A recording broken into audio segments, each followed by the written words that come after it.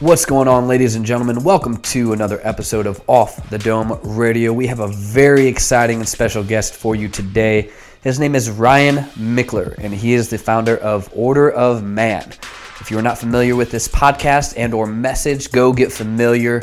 This guy is on fire, and he was a blast and an honor to have on our show.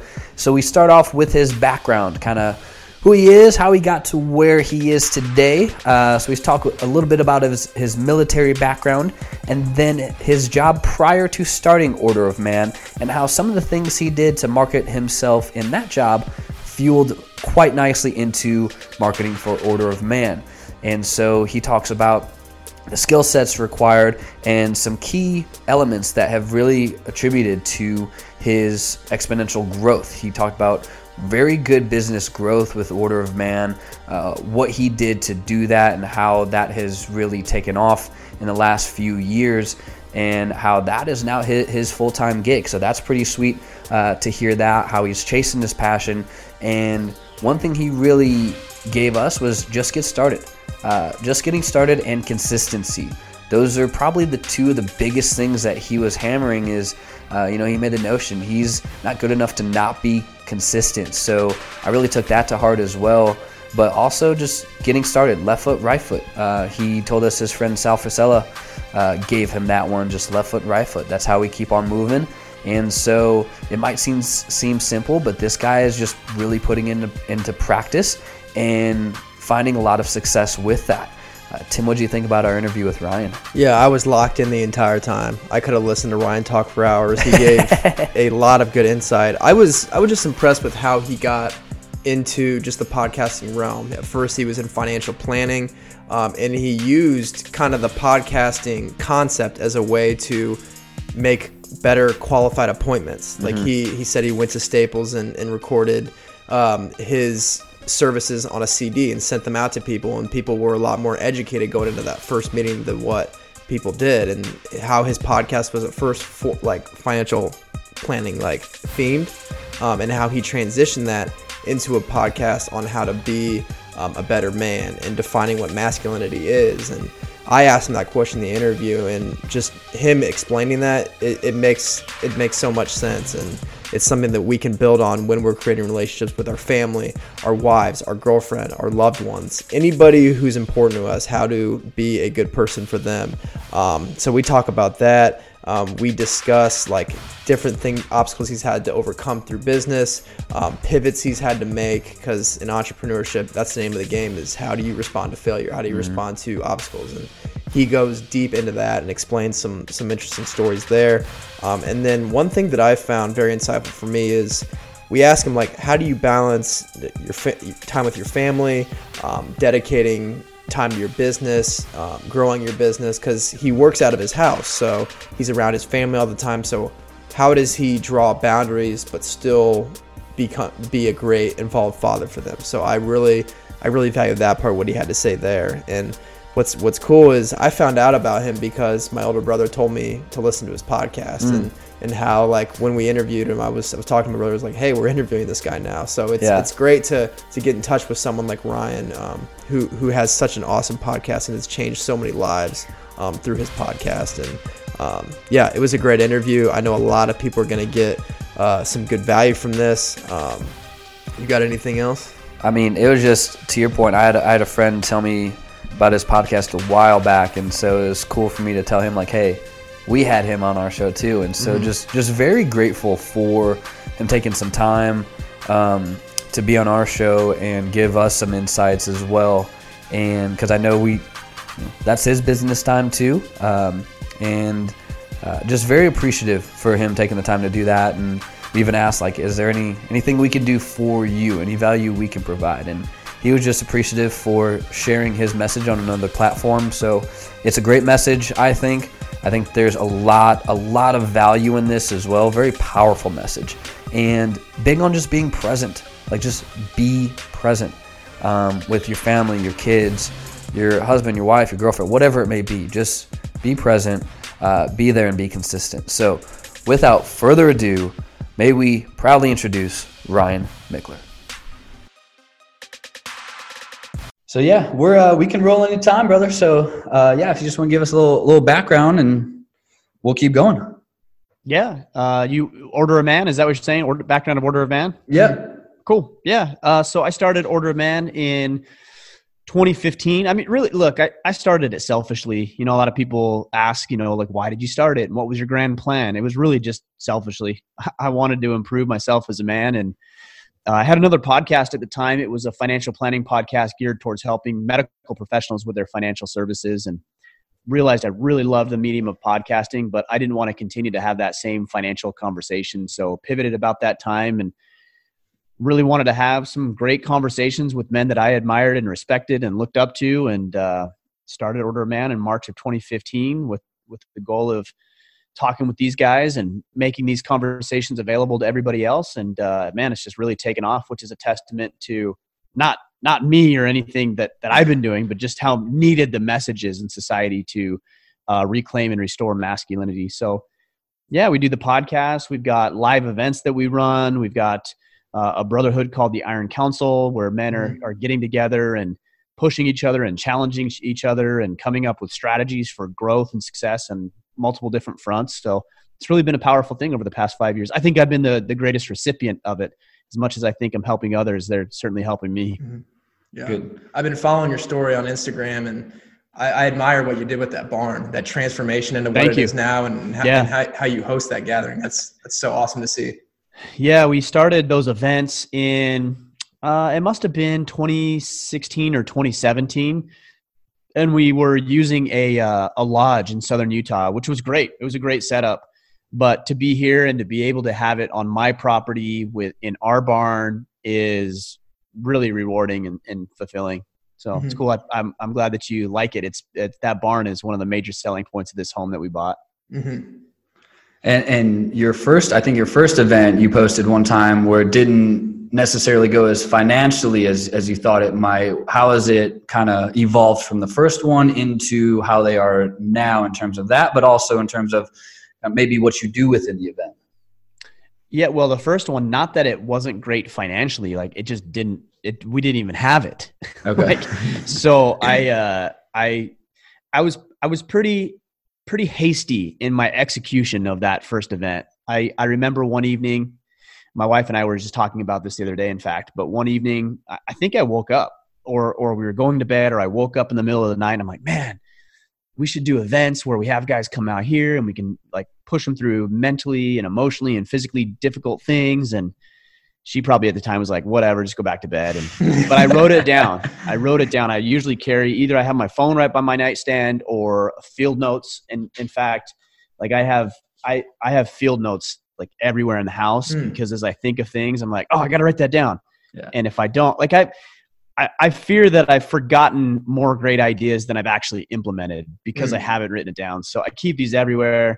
I wrote it in my field notes, and I think maybe in the next couple of days, I found a lodge in mountain town, I guess you'd say, in Southern Utah, and I put an offer in, or not an offer. I put a down payment in on the property to secure it for a weekend, and went to work on trying to get people to come. I didn't even know what we were going to do at the time, and I'm glad now. But at the time, it was really frustrating. I didn't have a single person sign up. Mm-hmm. And I want to say we were nobody at all is coming to this thing. And I need to cancel the event. He's like, oh man, that sucks. You're going to lose your deposit. I was like, well, fortunately at the time he had just bought that lodge and he was trying to rebrand it and build it up. And I said, well, look, I don't want to lose my deposit. Would you be willing to secure my deposit and apply it towards me using the property in 2 or 3 months? And he's like, yeah, we can do that. He's like, it's a little more expensive at that time because it's just in the season. And so the price is a little higher than what it is now, but I'll take your deposit and apply it towards that. So he's actually really good to work with. And yeah, man, I just went back to the drawing board and figured out how to market it, how to pitch it, what we should be doing. And we had 20 guys sign up for the event. We call ourselves the Terrible 20. And we had a really cool event. Again, it was all designed around pushing ourselves physically, mentally, emotionally. And then you asked about how it's evolved. That was called The Uprising. I think we did 3 or 4 of those. And then I felt the need to do something similar with fathers and their sons. So we did something very, very similar, and we called it Legacy, 20 dads with 20 of their sons. And again, physically, mentally, emotionally challenging, working together, helping them forge tighter bonds. And then we moved out here to Maine from Southern Utah about 6 months ago. And we're going to be doing Legacy and Uprising. But I thought it would be a really cool thing to have kind of a house warming, property warming party, if you will. And that's why we transformed that barn. So what they had done is they had partitioned the entire barn out. This big, beautiful barn built in 1912. And they had partitioned the entire barn out, and they were leasing spaces in there. I think there was 6 or 7 spaces that they were leasing out for storage units. So me and my son and my wife and my other kids, like we were out there tearing the walls down. I had a friend who's a friend now. He was just a listener at the time. Caleb Oliver asked if he could help in any form. So he came out and volunteered his time to run some electrical lights and outlets and things. And then we did what's been dubbed the main event, as in the state main. So the main event, we had 65 guys out there. We've got another one coming up next year, and we sold out with 100 guys for that. So like it just keeps growing and growing. It's pretty incredible. That's cool. I like that you had the father and son aspect too, because I remember when I was in the Scouts, it was a weekend called Dad and Lad. Okay. And so it's where, you shoot bow and arrows, you learn how to use a compass and use like field maps and things. And so I think that's big, because sometimes you don't see that connection as often as maybe we should. And I know you talk about the importance of a father figure and how crucial that is with upbringing in general too. So I think that's a pretty sweet aspect that you don't see other people doing within their business. Yeah, there's some really disturbing statistics regarding young boys without fathers. They're more likely to get into drug abuse, more likely to skip out of school, more likely to get into crime and serve prison sentences. It's disturbing. And I only think that trend is increasing as we see more homes that are operating without a father in it. So I really saw a need there to connect the men to their boys. The boys obviously need it. And what I was seeing is that these men felt disconnected from their sons and didn't quite know how to connect in a meaningful and significant way. Most of that, I think, stems from the fact that a lot of these guys didn't have their own father figures growing up. So they had to, they didn't have dads and lads. It sounds like your dad was involved, and a lot of guys' dads are involved. And frankly, a lot of guys' dads aren't involved, which was my situation. Okay. And I felt like if I would have learned some of those things, I'd be further down the track. So, if we have an opportunity or something that we're good at, or see an injustice or problem in the world, I feel like we have a moral obligation to throw our hat in the ring and attempt to solve those problems. And I had the platform to do it. It wasn't directly in alignment with our business and our business model and mission, although it tied in nicely, and it's become an integral part of what it is now we're doing. Mm-hmm. And you mentioned, and going back to like just the concept and idea behind Order of Man, you mentioned restoring masculinity. So going back to that, like the mission, what does like masculinity mean to you? Like how do you define it? How have you allowed that to be a foundation for your business model and everything else? Yeah. One of the questions I ask at the end of every podcast I do is, what does it mean to be a man? Mm-hmm. And, I've asked that question now, I want to say over 250 times with the 250 guests that we've had on the podcast. And we've had some incredible people. Awesome. Yeah, it's amazing. It's amazing. I appreciate that. But really, again, it's a testament to the guys that are tuning in and making this possible. So when people ask me what it is, first, I'm like a little taken back. I'm like, hey, that's my question. But second, I've thought a lot about it, and I've heard a lot of answers. And I think most of the answers, probably 90+% of the answers, I wholeheartedly agree with. There's been some things I'm like, I don't know about that. But ultimately, I believe what it means to be a man is that of a protector, a provider, and a presider. So somebody that protects himself, his loved ones, those who are incapable of protecting themselves, somebody who provides financially, emotionally, spiritually, physically, and then preside leadership. Somebody who leads well, wants to serve other people, his family, his neighbors, his community, maybe some sort of ecclesiastical service or leadership within his career path and business. But ultimately, if a man can use some of what he's inherently born with and what's coursing through his veins, and then some refinement, I believe that he's acting in accordance with being a man. Like, it's not, some people fight back and they'll say, well, it just, you're a man because of anatomy, right? Or you were born with the chromosomes to be a man. That's a prerequisite, certainly, but it goes well above and beyond just being born with a set of anatomy or a certain set of chromosomes. Mm-hmm. Sure. And I want to kind of back up a little bit, shift gears. So before you were in financial planning, you were in the military, correct? Yeah, I was in the National Guard. Okay. So I was doing that on the weekends, and we'd have 2-week camps that we'd need to run or things like that. But my background is retail management. And then in 2005, my wife and I were newly married. We were married, I want to say about 6 months, 5-6 months, and my unit got activated. And so at that time, the National Guard transfers over and they become an Army unit at that point. So Army, and then served a combat tour in Ramadi, Iraq in 2005 and 2006. Oh, wow. Yeah. Well, first off, thank you for your service. Yeah, my honor. My honor. Yeah. I work with Marines. I'm very biased towards vets for sure. Yeah, I mean, most of them, the overwhelming majority of the veterans that I've met and been in contact with are incredible people, and just have some amazing work ethic and discipline and the virtues that we talk a lot about.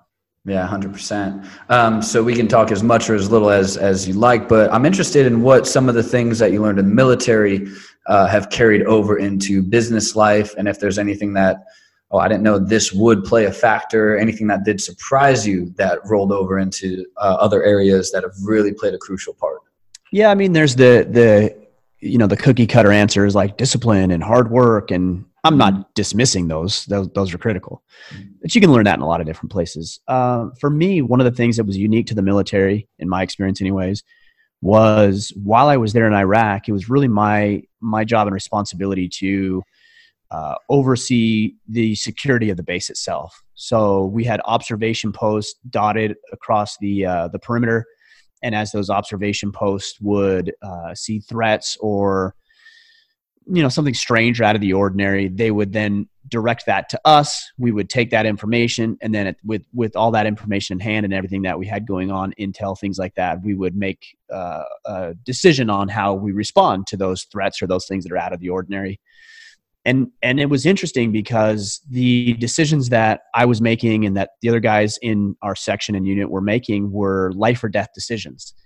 That if we made the wrong call or the bad call or made a mistake or messed up, then somebody, not only were they going to have a bad day, they could have died.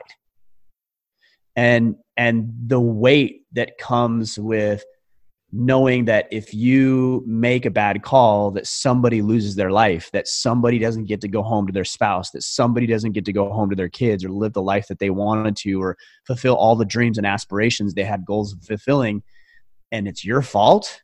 That goes to show you the weight of the way that we show up.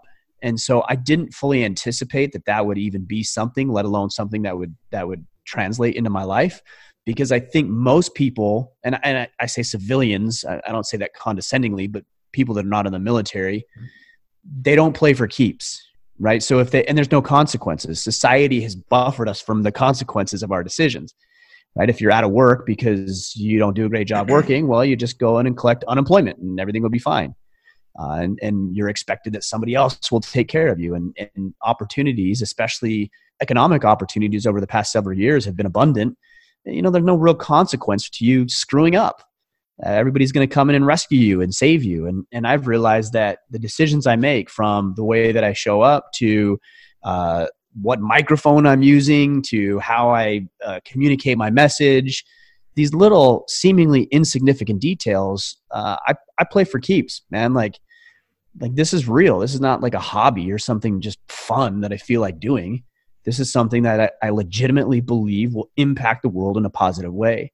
And I think a lot of that serious tone, although I know how to have fun too, that serious tone really came from the military and the stakes at which we were playing. Mm. And with that transition, because Tim and I talk a lot when we started this, we were in positions where we hated our jobs, hated our lives. You know, your eyelids open and you're like, all right, this is it, another day. Right. So how did that transition? I know you said you were in financial planning too before Order of Man.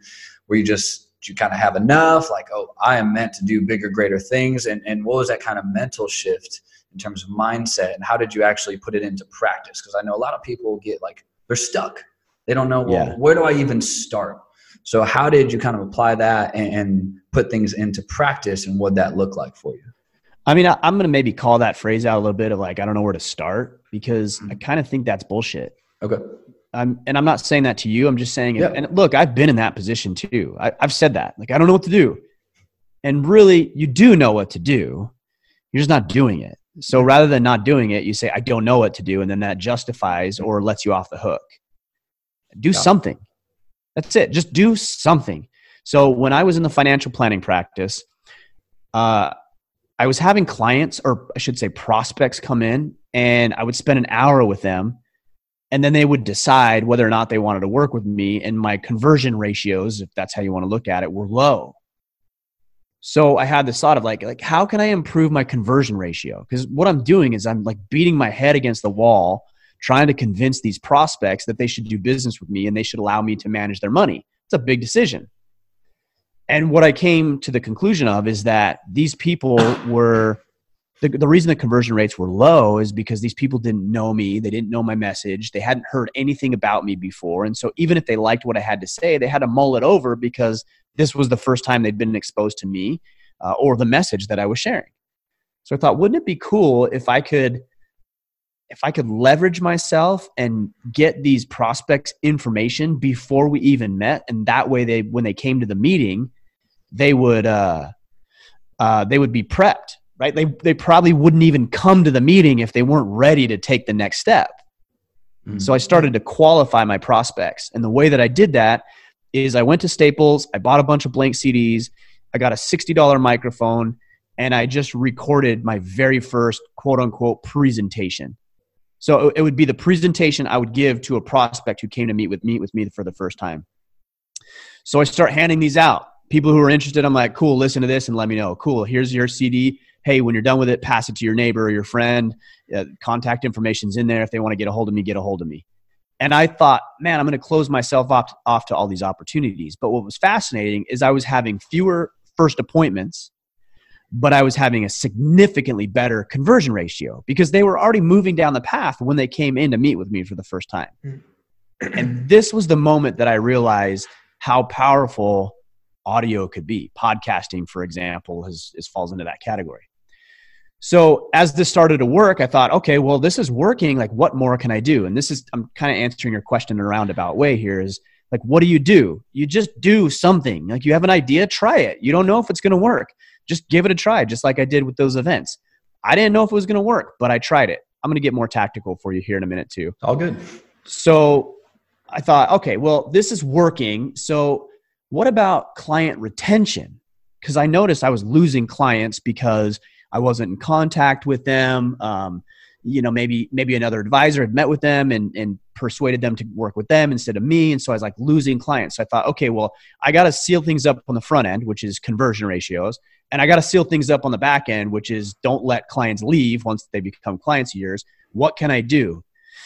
And I thought, well, I'm using this audio on the front end, and I could probably use audio on the back end. And so I actually started a podcast before Order of Man called Wealth Anatomy. And it was a financially related podcast to teach medical professionals, primarily veterinarians, dentists, chiropractors, how to manage their money. So I put this up on iTunes, and I remember the very first call I got from a pediatric physician. And he calls me up and he says, hey, I need disability insurance, and here's what I need. And he listed everything that he needed in his disability insurance policy. Now, I don't know if you guys know anything about disability insurance or how much time you've spent, just researching disability insurance for fun. I imagine is zero, just like 99% of the population. This guy was prepared, which was strange. It was out of the ordinary. So I said, hey, I can certainly help you, but you seem really well versed in this. And I thought maybe he was shopping around, and that's how he knew the terminology and and knew exactly what he wanted. And I said, do you mind if I ask how you know so much about disability insurance and exactly what you want? And he says, oh yeah, I just listened to your podcast and I just wrote down everything you told me I needed. Oh, wow. I was like, oh, light bulb, right? Like, I already sold you prior to you giving me a call, and you're just regurgitating what I told you what was valuable. Mm-hmm. Now, I believed that was accurate, but even if it wasn't accurate, he would have still been convinced. Yeah. Which again teaches me how powerful our words and our messaging can be. So it started working. I started picking up new clients for the podcast. Existing clients would hear something and they'd call me up. Hey, like, I didn't know that was available. We're doing a Roth IRA, but can we talk about this other thing you talked on the podcast before? I mean, it was really working. And I realized I really enjoy the medium of podcasting. I just don't want to continue to have this financially related conversation. Mm-hmm. So to circle back to what we talked about in the very first part of it, it's like, why Order of Men? How did it start? Again, I thought, man, I'm really trying to grow my business. I'm trying to be a more connected husband. I'm trying to be a more engaged father. I could use this podcasting platform as an opportunity to talk with highly successful men. They can give me coaching, and then I can just broadcast it to everybody else like I was doing with Wealth Anatomy, my previous podcast. So that's what we did. In 2015, we launched Order of Men. Now at the time, and I'm trying to tie this all in for you, but at the time, people said, oh man, what a waste. Like, you've been doing this podcast and you wasted all that time and you're not doing it anymore. And my reaction to that was, it wasn't a waste at all. If I hadn't have done that, then if I hadn't have recorded those CDs, walked into Staples and bought those blank CDs, I remember I even went in and had a photo shoot so I could get a picture of myself.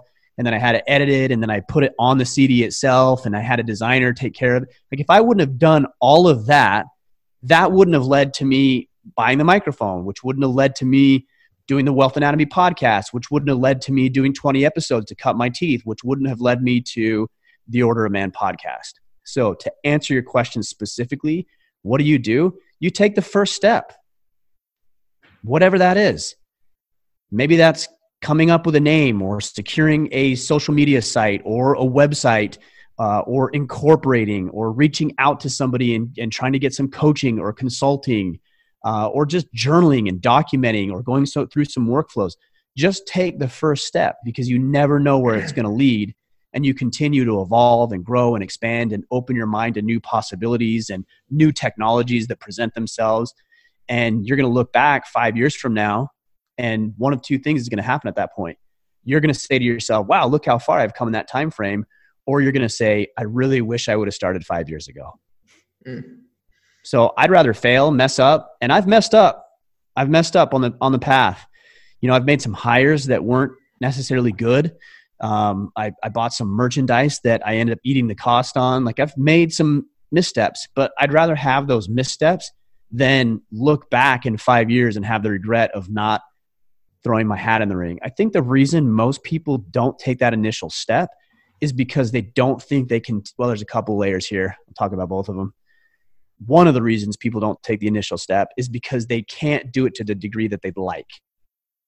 Right? So they'll say things like, man, I really want to start a podcast, but gosh, Order of Man, like, it's so big right now, or Joe Rogan or Jocko or one of these other podcasts. Like, they're so big right now that if I can't do it like that, I guess I won't do it at all.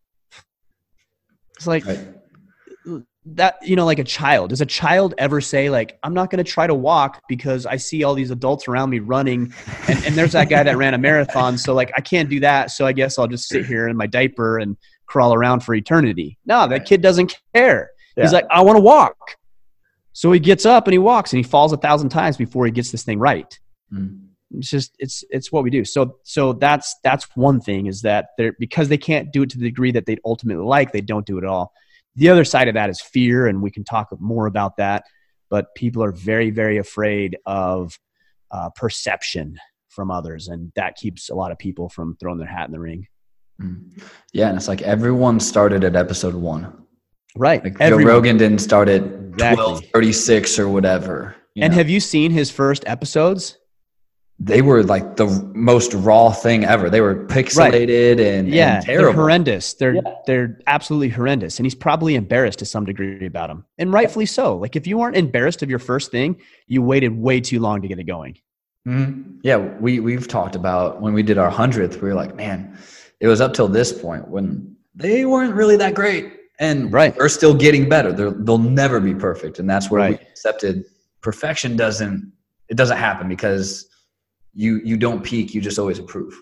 Right. I mean, I even look at like our studio when we moved here to Maine. My audio is really echoey. I'm like, man, I got to get that figured out. And I'm even looking at the lighting right now. It's like really dark. I just bought these lights. I didn't even turn them on because I forgot I had them. I just bought these studio lights because I'm like, oh, I need to improve the brightness in my video. And then, you can see my office. Like I got my bookshelf, but like right here and right here, you can see like the paint's not even complete, right? You can see it right there. You can see it hanging out right there. Like I need to put trim on. I need to paint that. Just move in the right direction. Everything doesn't have to be perfect, but it does have to be forward progressing. And I think, if there's one thing I'm good at, it's just putting my head down and taking the next step, the next step, the next step. And again, you look back in 5 years and you're like, man, look what we've created just by taking one step, then another, then another. I've got a friend, Sal Frisilla. He and Andy Frisilla run First Form. They do supplements. A lot of people know about them. One of his catchphrases that I just resonate with so much is left foot, right foot, left foot, right foot, left foot, right foot. That's how you move. Yeah. And to your point about just getting started, it's like no decision is worse than the wrong decision because at least you know it won't work. It's feedback. It's like, or you stand still. Mm-hmm. And there's a lot of regret that comes from not acting. Like you're probably not going to regret to the degree your mess ups that you will your inaction. Mm-hmm. Well, I'm not going to say you're not going to regret your mess ups. You certainly will, but you won't regret them as much as you not throwing your hat in the ring and doing what you want to be doing. Mm-hmm. So since you started Order of Man, what business-wise, what's kind of your growth look like? Is it just you? Do you have other people that work on it? And then I'm also interested, and we can just throw percentage maybe in terms of revenue growth as well. How has that been over time since you kind of started, and any like key elements you can really attribute that to? Yeah, I mean, revenue just continues to exponentially increase, and it has been over the past 5 years. We started, like I said, in March of 2015, and we didn't make our first dime until November of 2015. So it took us a little while to get going. And that first month, I think we made $1,000 because I had started a course. I charged $100 for a 90-day course. Actually, it was at 90? It's either 90 or 120 days. I can't remember. It was $100 though. Is way underpriced. But I didn't know. I didn't know what I was doing. So I'm like, $100, that sounds good. And I made it available to 12 people. And we had 12 people sign up overnight. So I made, that $1,200. And that was a proof of concept to me. I remember telling my wife, I remember two things vividly. I remember the very first person that signed up, and I was really appreciative, but at the same time, I'm like, what the hell is this guy doing? Like, he doesn't even know me or what we're doing. Like, this guy's insane that he would pay me money to put something together or to offer him something that I didn't have fully put together. And I remember that. And he's still with us, by the way. He was our very first member to sign up. I remember sending him an email, and it says, hey, man, thanks for believing in me. This was one person. Now it's 2 people. And I still have the email. I saved it. He sent it to me not too long ago. And he's like, man, remember this email? It's crazy. That's awesome. Again, you look back 5 years, you're like, whoa, that is a crazy time. So I remember that. And then the other thing I remember is telling my wife, I'm like, hey, that course I said I was going to do? She's like, yeah, I sold out of it. And she's like, what? I'm like, yeah, I sold the 12 spots. And it's not that she didn't believe in me before, but she just didn't know. Like, she just didn't know. She's like, you're doing what? Like, you have this successful financial planning practice, and you're doing well with it, and now you want to start like some podcast to help men be men? Like, I don't really get it. But I'd built up enough relationship capital with her that she was like, okay, well, give it a try. Good luck. But I don't think she fully wrapped her head around it and got behind me until she realized, oh, like, this is a real thing. This is legitimately a business that you can operate. Even though it was $1,200, which, wasn't even going to cover our mortgage at the time. It's like, okay, well, cool. Like, this is something legitimate here. and maybe I forgot your initial question, but you were talking about revenue growth, right? Mm-hmm. And any like key elements that you saw really attribute to your growth over the years? Yeah. Okay. So since that time, we've increased thousands and thousands of percent income wise. I mean, it's just grown exponentially. And what would attribute to that? I would say that the generic answer would just be hyper consistency. Like we don't miss things. Like we've done over 500 podcasts now, and I have not ever missed a single podcast episode. There was one that I almost missed, and we were here on the East Coast. This is before I lived here. Me and Kip Sorensen, who co-hosts one of our shows with me.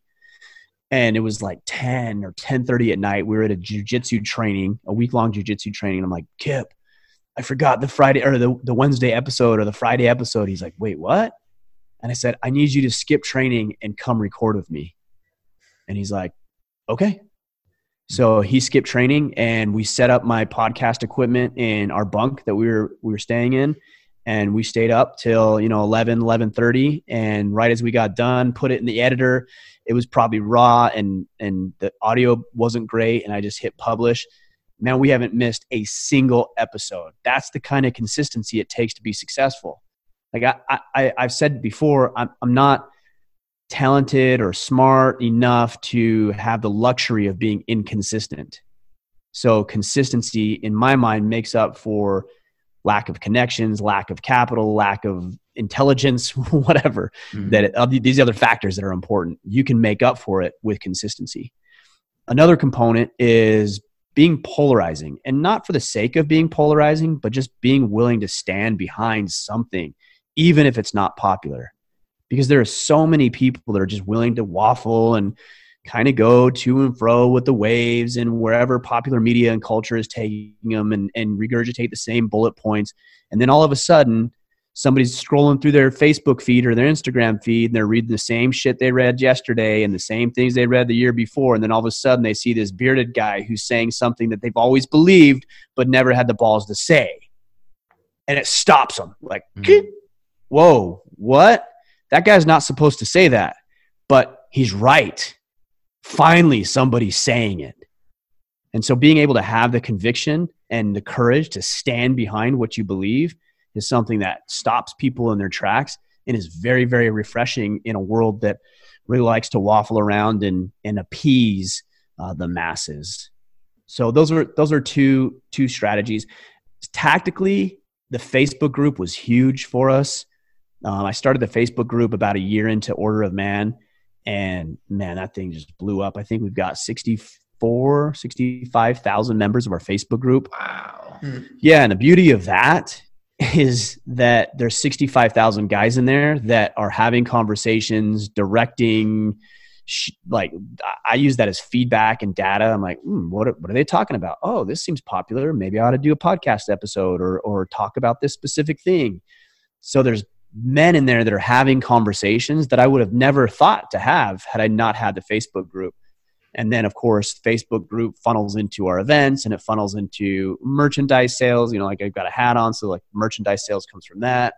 It funnels into our events and everything that we're doing. So it goes podcast, Facebook group, and then you start to get to the individual offerings that we have available. Facebook group was huge. Obviously, the podcast was huge as well because it's a search engine. Getting high-level guests on my podcast, getting on other high-level shows. Like I was just on London Real, and we had a huge spike in listeners and followers and people that connected just because I was on that show. So there's some tactical, practical tips that you can use.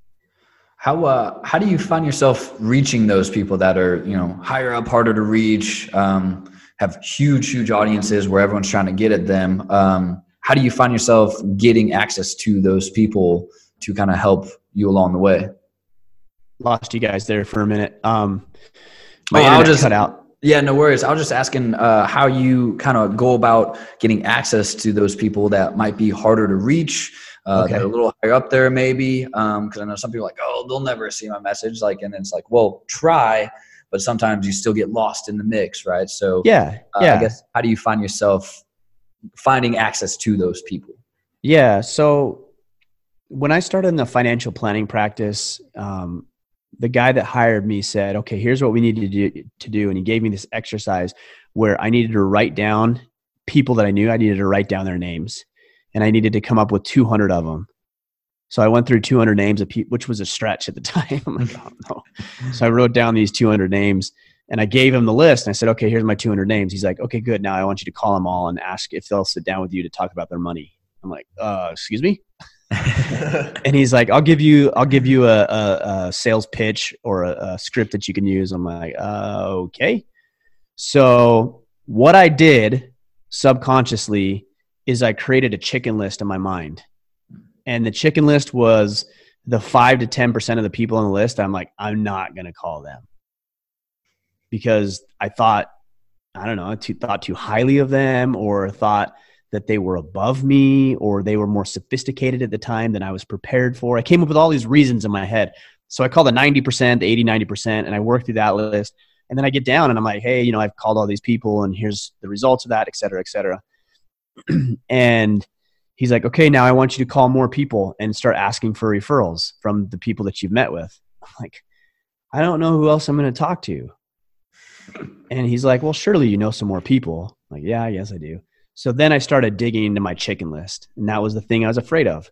But what I found is that I had made a bigger deal of it in my mind than those individuals ever made a deal of it. Most of them met with me. Some of them didn't, but they weren't rude or anything like that. So I sat down with these people. A lot of them started to do business with me. Some of them said, man, I wish you would have called me a week ago. I'm like, yeah, I wish I would have too. If I wasn't afraid, I would have, because they worked with another advisor in the meantime. So it's like, we make these things up bigger than our minds. I remember about a year into the podcast, Jocko had just come out with his new book, Extreme Ownership. And people always said, man, like, how did you get Jocko? How'd you get Jocko in your podcast? I just asked him on Twitter. I just wrote a message on Twitter, said, at Jocko, hey, I love what you're doing. I respect your message. And I think I can help you sell some books. Let's get you on the podcast. And he wrote back in infamous now Jocko lingo, something like Roger that or something, I'm sure. Yeah. His check. Yeah, check. His Navy check, yeah. Right. So we connected via DM, and he's like, yeah, let's do it. And had him on the podcast. We had, we've had so many great guys. We've had like Ted Nugent on the podcast. Now, love him or hate him, like he's a character, right? Yeah. He's people know who he is. I'm like, I had a friend who said, hey, like, I can introduce you to Ted. I thought he was full of crap. And I'm like, yeah, whatever. And like 2 minutes later, he's on the phone with Ted Nugent. He's like, hey, you should go on this guy's podcast. I got a podcast with Ted because people know people. I was willing to ask. Like, I just was willing to put myself out there. You're not going to put yourself in a worse position by asking these individuals. So the first tip I'd give you is just ask. That's it. Just ask. Give you another great example. Jordan Peterson. Now, he hasn't been on the podcast, unfortunately. That time is coming. I'm sure of it. But I had a podcast scheduled with him right after that Kathy Newman interview. Because I reached out to him. You remember that Kathy Newman interview? Oh, yeah. I've seen it. That's kind of like he really blew up. I mean, he was pretty prolific before that, but he blew up after that Kathy Newman interview, and rightfully so. So I had a podcast scheduled with him. Unfortunately, his team wasn't able to make the things work, and I don't want to get into that, but we weren't able to make it work. But initially we had the podcast set, and people will say, oh man, I knew you were going to interview Jordan Peterson. How'd you get that? I sent an email. Oh, what did the email say? Like, can you send me the script? No, it just said, hey, Jordan, or I think I said, Dr. Peterson, I'm a huge fan of your work. I like what you're doing. I see you have a new book coming out. Here's what we do. I think my guys would really be interested in what you're sharing. Would you care to share it on the podcast? His book manager or publicist or media person reached out and said, yeah, let's get him scheduled. Like, this isn't a secret, guys. You just got to ask. And that email script will be $49.99 at order. That's right. That's right. Now, let's talk about maybe some more tips, because that's not always going to work, right? You're gonna swing and miss on a lot of those, and that's okay. That's like Mike Rowe, for example. If there was a perfect person to come on my podcast, it would be Mike Rowe. If anybody knows Mike Rowe or has a connection, let me know, because we need to make that work. His team has rejected me 4 times. I can't figure out why, but they have. Yeah. and if there's one podcast he should go on, it should be mine. But it's not, for whatever reason. Cool. I'm not offended about that. I'm not put out by that. Look, if he's going to come on, it's not going to make or break my podcast. If he doesn't come on, it's not going to make or break my podcast. Like, you're going to swing and miss sometimes. And that's okay. Just keep swinging. I mean, nobody's keeping score here. You're the only one who's keeping score. And if you're tallying up all these times you miss, you're going to be less likely to take the swings, because it's embarrassing to take the misses or take the swing and miss. Practically, you have – I'm hesitant to share it, because if you don't understand the context, it sounds maybe cold or calculated, but I want to share it because I think most people understand. You have tiers of guests or potential guests, right? So you have like your C levels, your B levels, and your A levels. That's how I break it up. I'm not talking about worth or anything like that. So don't send you guys or me a message and say, I can't believe you like categorize people. That's not what we're talking about here. Okay. You're labeling. No, I'm just using this as a framework. Okay. So a C-level guest would be somebody who, maybe they're just getting into podcasting, or they're just getting started putting their message out there. Not a very big audience, but they seem like they have some things that align with what you're doing. And those are fine. Those are probably people that you are connected with already or have a very close connection, but these aren't people who will blow you off because they're trying to promote their thing and they haven't quite reached the level of notoriety that some of these others have. So that's a C-level guest. Then you have a B-level guest. And a B-level guest is somebody who hasn't reached like Jordan, Joe Rogan, Jocko. Like they haven't reached that level yet, but they're starting to gain some traction. A lot of people know who they are. They're pretty prolific on social media. Their message obviously resonates with people because they've fired up their base of people who listen. That's a B-level guest. And then you have the Joe Rogans and the Jordan Petersons and the Mike Rowe's and the Jockos, who are like your A-level guest. Okay. We all know what that looks like. A-level guests are good because you gain some notoriety with an A-level guest. The problem with an A-level guest is they're probably not going to share your episode because there's no reason for them to. Like they've already reached the pinnacle or are at the top of their game. Like what's really in it for them, right? To share. They'll take the publicity all day long, but they may not share it on their own unless you make it easy. That's a whole other conversation. Then you have your C-level guests who they'll share because they're amped up and hyped up, but they're sharing it with like their mom and their brother because that's all who's listening to their stuff right now. So it's like, cool, C-level shared. Like I don't want, like they didn't have an audience to share with. B-level guests are where it's at. Like I would consider myself a B-level guest. Like a lot of people know what we're doing, haven't reached that astronomical presence yet. Certainly aren't just getting started where we're not well known. We're a B-level guest. B-level guests are good because they're proactive in building up their message. They're proacting in building credibility within their own audience. And so they have a message. They know how to communicate effectively. They obviously know how to do it in a way that riles people up and gets them excited about what they're doing. And they're willing to share because they're trying to build their own notoriety and credibility. So when you're meeting with guests and trying to get these people on the podcast, look, starting at a C-level guest is perfectly acceptable. When I started the Wealth Anatomy podcast, it was guys that I kind of knew. And then I worked from there. And when I started Order of Man, it was guys that I already had a connection with, and I worked from there. But what I learned in my financial planning practice is that you constantly want to be elevating the caliber of guests that you have on, or in the financial planning practice, the caliber of prospects you're meeting with. Again, I'm not talking about worth, okay? I need to make sure I continue to throw that disclaimer out there. So the best way to get to from C to B and B to A is to be intentional about it. So a lot of guys will say like, hey, Ryan, do you know anybody who, I could have on my podcast? No, the answer is always no to that question because I don't know who you're looking for. And what I do, if you don't help me qualify it, this is like sales referral asking 101, is if I don't know how to qualify it, I will start doing the qualifying, right? If you don't give me the criteria, I'll create the criteria myself. So if you guys said, hey, Ryan, like, do you know anybody who can get on the podcast?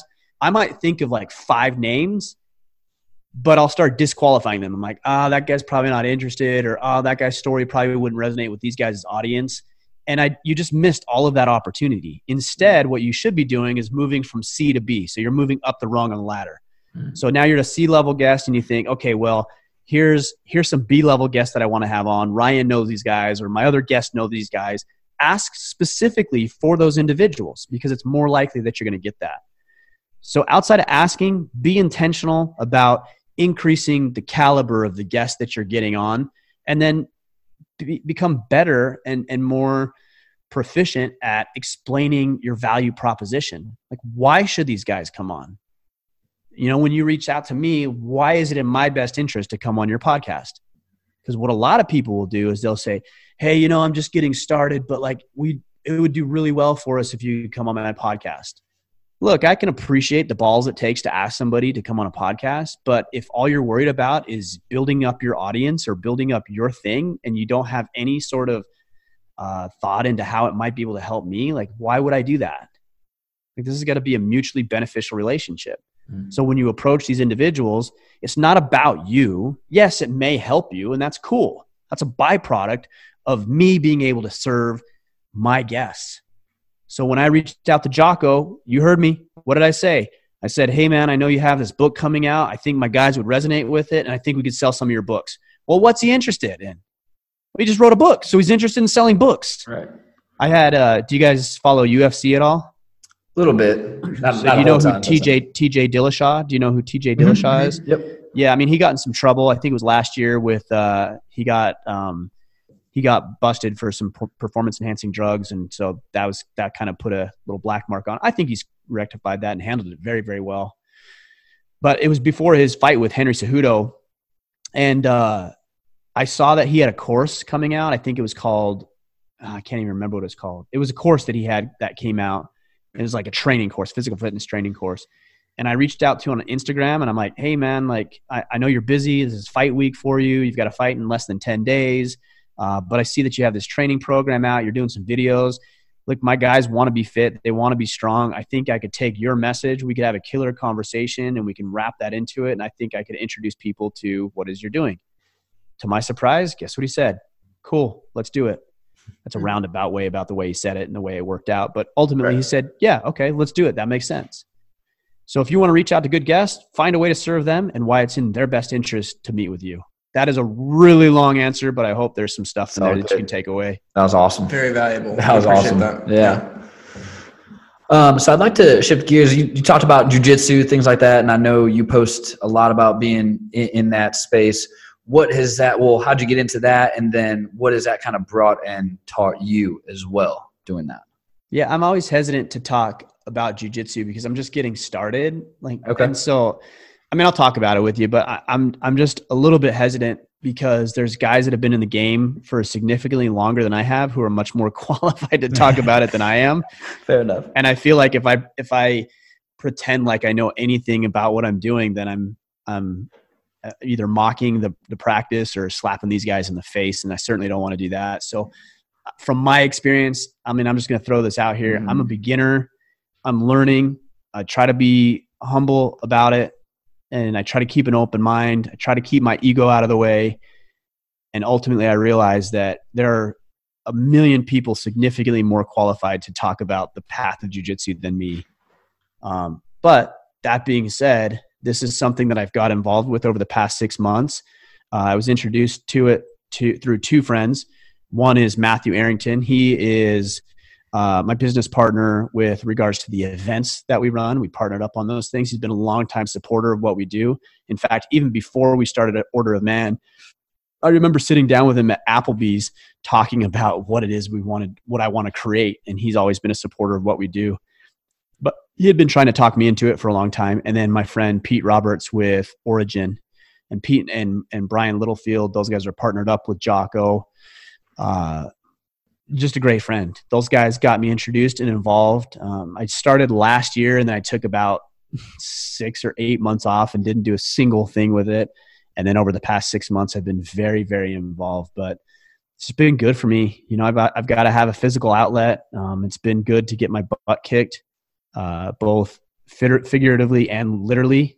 And you know, it puts things in perspective, and it gives you something to focus on, and it allows you to burn off some of that energy, and allows that level of competition that I seem to thrive off of. And I know myself well enough that it's a activity that really speaks to what I need and how I can be excited about just life in general. It's been a very rewarding path over the past 6 months now. Don't ask me if I know what I'm doing, because the answer is certainly no. It's all good. That's cool, because we talk about having like your pockets of peace, like whatever that outlet is, whether it's painting or jujitsu or just going to the gym and pushing some weights around. Like you need to keep your sanity too. And it's funny because I got a patient. He had a wrestling background, but he just recently got into jujitsu, and he had to show me an example of what happened to him. And he grabbed me, he almost threw me. And I felt the force at which you grapple people. And I was like, ooh, this is next level shit. Yeah. Well, and I think men are probably more guilty of this than women, but we always overestimate our own abilities. And we think that if we ever got into an altercation or needed to step up our game in some capacity, that we would rise to the situation. Well, that's not how it works. You don't rise to some dream you have about yourself. You just default back to the training that you have. And so, you know, I'll roll with my kids. For example, I've got 4 kids, 11, 8, almost 9, 6, and 3. And I'll roll with them. Even my 11-year-old, who's big and strong and physical. And, you know, I toss them around and I'm like, oh, this is easy. And then you go to train with guys who are high level brown and black belts, and you know, you take a guy who's smaller than you and he's just throttling you. It's like, it's very humbling. It's very humbling to know that a 40 to 50 pound man who's, you know, lighter than you can tie you up in a pretzel and have his way with you if he wanted to. So, you know, and you said painting, like painting's great. Like nothing against painting, but you're never going to get your ass kicked painting. Right. And everybody needs to get their ass kicked like often. So I'm not saying don't do painting, but I'm saying do painting after you get back from jiu-jitsu or from the pickup basketball game, or, you know, especially for men, something that's physical, something that's competitive in nature, something that allows you to channel some of that aggression. Those are all really good things for men. And so I know Tim and I were talking before, you've alluded a lot to like your family life and good relationships, like being effective and loving at the same time. How, with running a business, do you kind of prioritize or manage that time to where your personal, like Ryan's time has Ryan's time, and then you have time with your kids and time with your wife? How do you make sure certain people don't suffer with everything you got going on? I'm going to answer that question. Just give me 1 second. I just want to turn these lights on because it's getting really dark. Sure. It gets dark at like 4 o'clock here. So it's getting dark. I just want to turn these lights on so we can see a little better. Hold on 1 second. All right. Hopefully that's a little better. Awesome. Looks good. Yeah. Yeah. I just got these lights about a week or so ago. So I've been doing a lot more on YouTube, and it just made sense to pick these up. So still working them over. The work-life balance, right? That's an interesting one. You know, it's hard. A lot of guys think they have multiple hats that they need to wear or should be wearing. And there's no hats. Like you don't take off your dad hat and then put on your husband hat, or take off your husband hat and put on your work hat. Like if there's no congruency between who you are in all aspects of your life, you're running things inefficiently and ineffectively. So I learned a while back, like don't put the hats on, like just be you. That's the biggest thing. It's like, I'm the same here. We're having this conversation. I had some friends over a couple of days ago. We were having the same conversations in the same manner. My demeanor was the same. Like I'm not putting on a show or anything like that. Like I'm the same across the board, for better or worse. Like there's things I need to work on, but I'm the same guy across the board. But what I would say is boundaries are really, really important, and not enough people have them. Like one boundary I have is when I'm recording a podcast, like right now, is I've got this little door hang that says recording in process, and I literally hang it on the outside door of my office, and my kids know, and my wife, that if that's there, dad's recording. Like, don't go bug them unless there's like a life or death situation, in which case they have permission to do that, because we've talked about it. And that's the biggest thing, is communication. You know, if you've got boundaries in place, but you haven't communicated what the boundaries are, like, hey, I'm here, I'm going to be working from 9 to 5, and then after 5, I'm all your guys's. But like, if you don't communicate, or, hey, if that thing's on the door or my door is closed, don't come in because I might be on a podcast, and I don't communicate that to the people who are impacted by that, and then they come in, I don't have a right to be upset with them. That's not their fault. That's my fault for failing to communicate the expectation. So communication is a very, very important thing. So you have to establish what those boundaries are. You have to communicate the boundaries to those who would be impacted by the boundaries. And then you have to maintain them. And that's a hard thing to do. So a small example, my studio, my office is here in my house. So my 4 kids are downstairs right now. My wife's here all day. We homeschool, so the kids are running around. Like, everything's here, centrally located. And my wife, this was several months ago. I was working. I was in here. The door was open, so no big deal. And I love seeing my wife when she comes in and says hello. She comes in and she says, hey, the trash needs to go out. Can you take the trash out? Like, normally I'd say, yeah, I'll go take the trash out, because it's really not that big a deal. Because it's really not for me to take a second away from the computer, grab the trash bag, throw in the trash, and come back out. It's not a big deal. I said no to her. And she's like, wait, what? I said, no, I can't take out the trash right now because I'm working. And we talked about that. I'm working from 9 to 5, but at 5, I'll take the trash out. And she was bothered by that. But we communicated that standard. Now she knows that I'm willing to uphold it. It's not a comfortable conversation, but we had that conversation. And she knows that I'm a man of my word.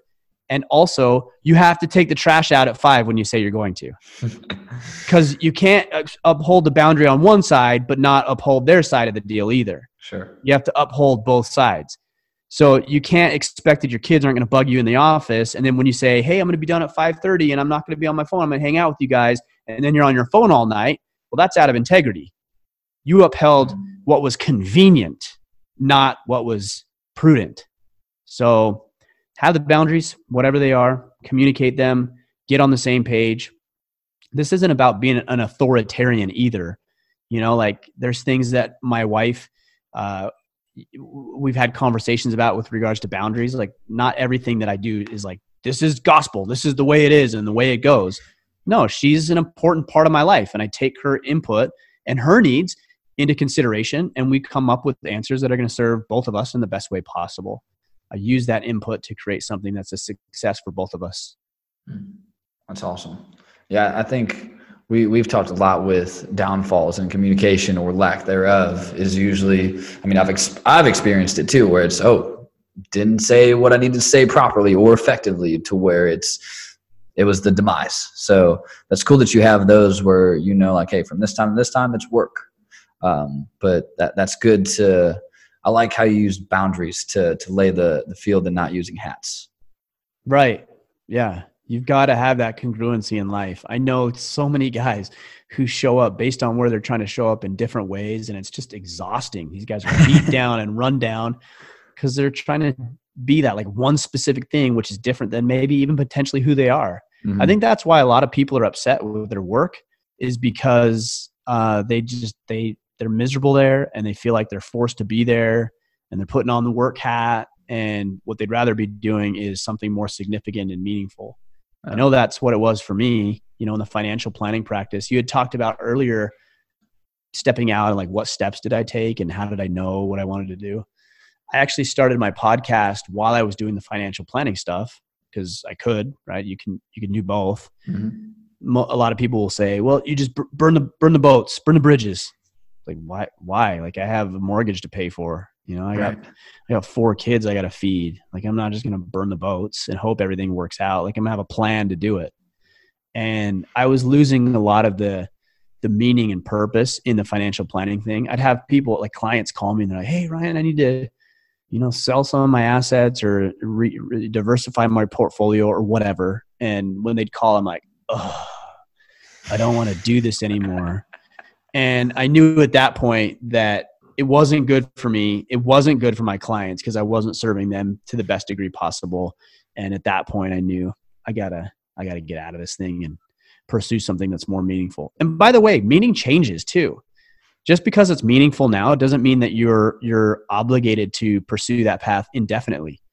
People ask me, what's Order of Man going to look like in 5 years? I don't know. I don't even know if I'll be doing Order of Man. As of right now, that's my plan. Mm-hmm. But if something else begins to interest me and I feel like it might be a cool path, an avenue to explore, then I'm going to explore it, because I'm going to leave my opportunities open and walk through the doors that I feel are interesting and engaging.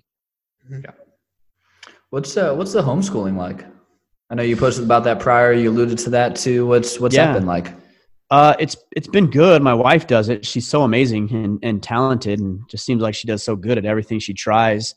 We made that decision. Like, I'm not interested in my children being indoctrinated by people who don't hold the same beliefs that I do. And other people said, well, what's the difference? You're indoctrinating them. Yeah, I'm allowed to, because I'm their father. Right. Yeah. That's the point.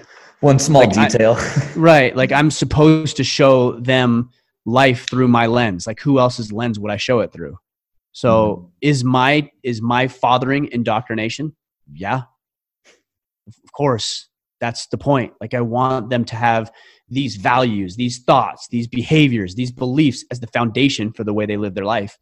And I felt like we were hindered in doing that if we ship our kids off to school for 6, 7, 8 hours a day. And look, I'm not putting anybody down who does that. We did that for 7 years, 7 years, and had actually really good experiences with my kids as teachers and their experience. I don't hold anything against those individuals. This is just a decision that we made, that we want to be more involved in their learning process. And it's been very rewarding.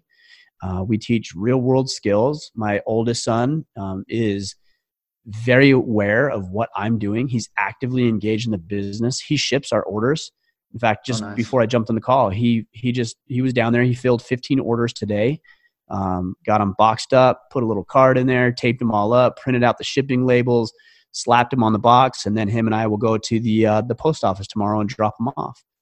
These are the types of skills. As we're doing that, we're having conversations about postage and running a business and marketing and the girls he likes and what he's struggling with. And it's a great way to be involved, and really the way I think that it was intended, and it should be. It's like, you should be keenly involved. And if your kids go to a public school or a private school somewhere outside of the home, that's fine, as long as you're engaged when you're there. Like, you should be supporting that educational process outside of the classroom. Going back to business, like the entrepreneurship aspect, I think people have, on the outside looking in, they see owning a business, entrepreneurship as something cool and fun and trendy. I want to ask you, like, what are some of the hard parts about entrepreneurship that a lot of people looking on the outside and don't see, things that you've experienced that you've had to overcome? Well, I mean, first, it is cool and fun and exciting. Like, it is that. Mm-hmm. A lot of people say, oh, like, I want to be my own boss. You are your own boss. Mm-hmm. Whether you work for somebody or you work for yourself, like, you're your own boss. You're in charge of your life. So it's your call. So I think you might as well do something fun with it. I was walking in the field the other day and I was thinking about my oldest son, again, 11 years old. Man, in 7 years, he's gone. 7 years. That's nothing. That will go so fast. And it's a little frightening at times. But as far as your question, what's hard about entrepreneurship is just showing up every day. We've been led to believe that entrepreneurship is sipping Mai Tais on the beach somewhere and, really enjoying this jet setter life. And you can have elements of that. I'm not saying you shouldn't do that. You should, if you can take advantage of it. A couple of years ago, my family and I went to Hawaii for almost 3 weeks and spent Christmas and New Year's there. I still worked. People think, oh, that's an amazing vacation. And it was amazing, but I still worked. I got up and I worked for 2 hours every single morning before my family got up. I was there. I was in the process of getting my book ready. So I was writing. I had to do some podcasting while I was there. I had to answer emails and make sure all the shipping and all that stuff was taken care of. And so running a business is a challenge because it doesn't ever turn off. It's, for me, it's all just on my phone and it never shuts off. I mean, I could shut it off, I guess, but the work never stops. And it's hard. That's why I say boundaries are important, because when you're on your own boss, it muddies it, right? It muddles that line. Because if you're an employee, what do? You punch out, right? And then you leave, and then you wash your hands of it till you go in at 7 or 8 o'clock the next morning. And you don't even think about it, right? Mm-hmm. But when you're an entrepreneur, it's all you think about. Like when I'm eating dinner tonight and my kids are trying to tell me their stories of their day, like I'm sure I'm going to be thinking, oh, I wonder how many orders we did, and did he do those right? And then how many podcast downloads did we get? And oh, did that guy who I wanted to have on the podcast ever get back with me? It never ends. Yeah. So you got to protect yourself by having those boundaries in place and then upholding them. Yeah, I had to ask Tim last time we met for just our podcast, him and I was like, hey man, do I annoy you with how much shit I send you all the time? Because like it'll be an idea here, like, oh, I think we should do this. Hey, what do you think between these two things? And then it's like, I mean, we both still have day jobs, so I know he'll get back to it eventually. But I'm like, I had to ask, just like, do I send too much shit? Yeah. Because to your point, that's what it. What did he say? What did you say? He said no, he loves it. Okay. I do the same thing to other people. Whenever I come across an article or a podcast clip that I think someone specifically would take advantage of, I love sending it to them. So yeah, he does a good job doing that with me. So I love it. Yeah, man. If you're passionate and excited about it, like I'm saying it like it's so hard, it never ends, but I like it. Right. People say, how do you post so much on social media? I like being on social media. That's why. Yeah. I could never do that. Nobody's asking you to. I just like being on there. I like sharing stories. I like communicating a message that's deeply meaningful to me. I like helping people in that capacity. So it's not a drag to post on social media. Sometimes it is. Like there's some days I'm like, I don't want to do this, but I have to do it because I'm a professional. Like I'm not an amateur kind of like winging it and doing it when I feel like. This isn't a hobby for me. This is a business. This is an organization. This is a movement. And I'm a professional. So I run it like a professional. Yeah. Yeah. And it's like people, oh, what do you do on the weekends? I'm going to work. Yeah. It's like, what do you mean you're going to work? What? I'm going to do what I want to do. Right. And isn't this so interesting? This world that we live in, whenever I'm out and about, I maybe casually bump into somebody or they might, kind of know me or maybe it's a neighbor that we're not really connected. They'll say, so, like, what do you do for work? And I dread the question because people don't understand what I do. I'm like, I have a podcast and we talk about men's issues. And they're like, oh, cool. Like, so that's awesome. What's your real job? It's like, this is my job, Oh, where do you work? From the house. Yeah. Really? And here's the other one. You make money doing that? Yeah, we make a living doing it, just like you make money when you go to work and you do your job. Yeah, the insults are free. Thank you. Yeah, exactly. So it's fine. People don't understand, but that's okay. Yeah, right. Actually, if they understood more, maybe I wouldn't have a job. It's the mystery and the barrier to entry that keeps this thing pretty exclusive and keeps the ones who are willing to treat it professionally, keeps them rising to the top. That's a good point. So I know we've taken some of your time already, but just want to take a few more minutes. One, what manly thing am I not doing correct where I can't grow a beard like that? Because I can get the goatee down. I get blotchy on the sides, and it's nasty, man. It's not good. Man. Just work with what you've got. Like people ask me that all the time. How can I grow a beard? Like you just stop shaving. Like there's literally one step.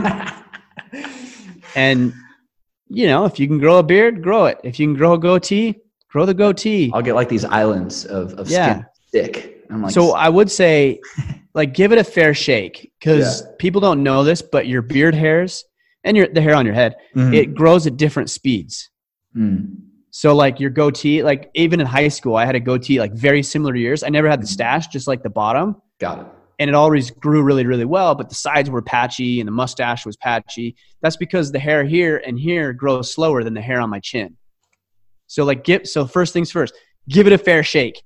And then after you give it a fair shake, if it's not working and it just looks like pubes on your face, then just shave it off. Like guys, like they fight so hard. Guys, having a beard has nothing to do with manliness. Right. I like having a beard because I like having a beard. Like I like it. People talk about it. It's a good conversation starter. It sets me apart. I just like having it. Like But I don't think I'm more or less of a man because I do or don't have a beard. Right. Just work with what you've got. It's cool. No. It's fine. I know I look better with like a 4 o'clock shadow. It's all good. Exactly. Yeah. So just own it. Just own it.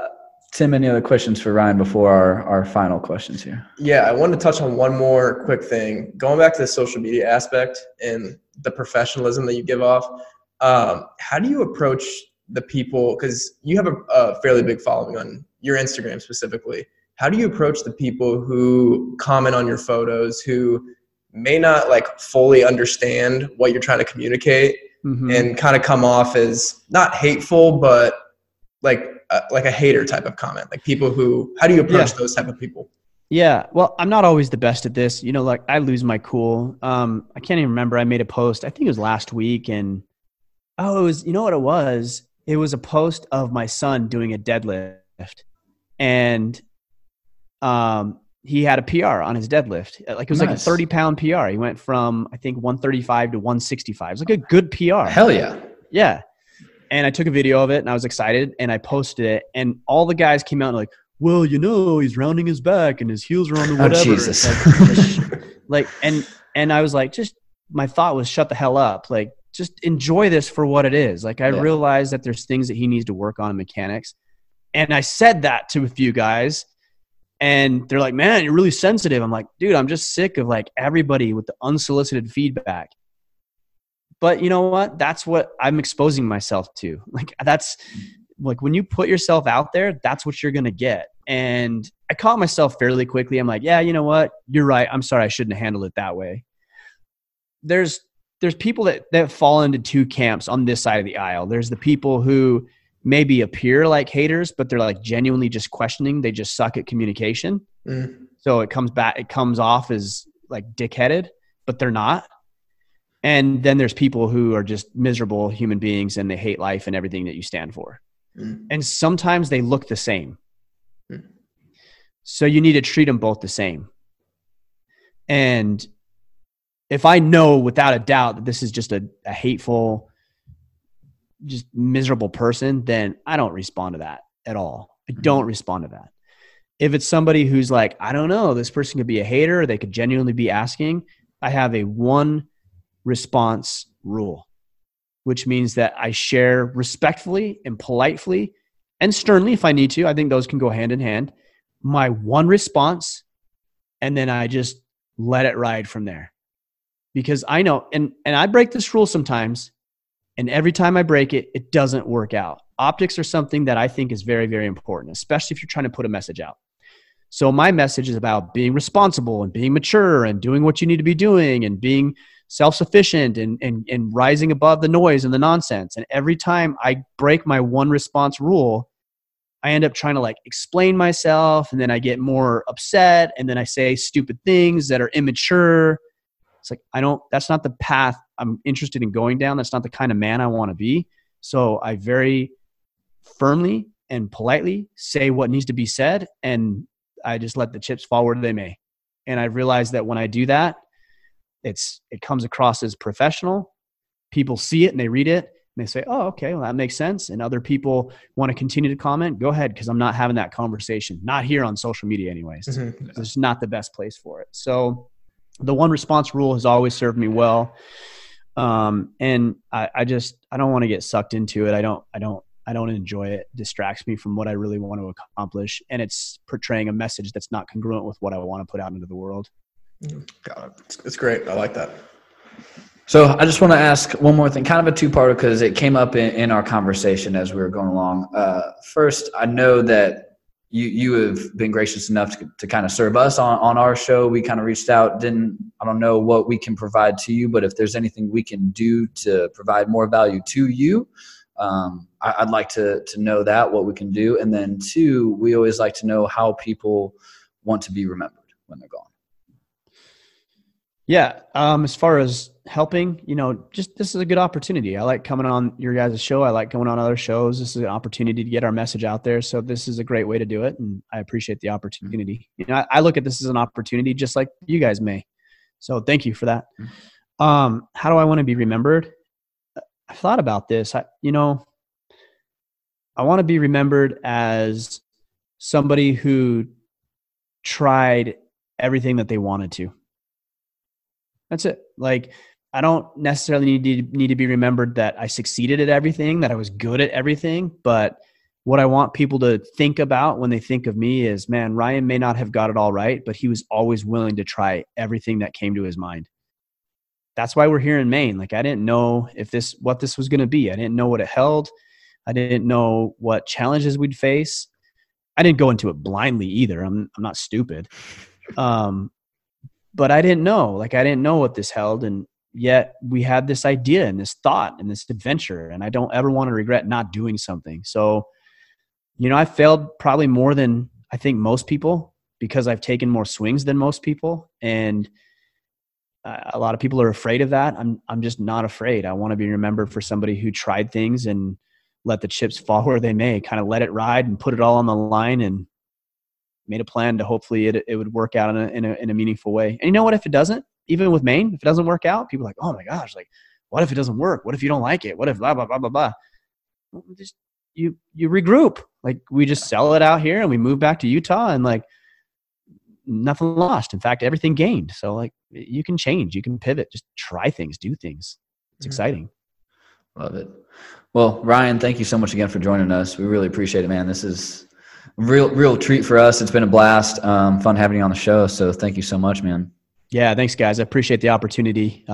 It's important work. I think it is. And just you allowing me to share the message on your platform means a lot. Thanks, guys. 100%. Yeah. I think a lot of people are going to get value. So good. Hopefully. Yeah. All right, man. Well, good luck with everything. Enjoy time with your family. I know you're rounding that end of business hour time. So right on. Have a good Thanks, weekend, guys. dude. Yep. Thank you. See ya.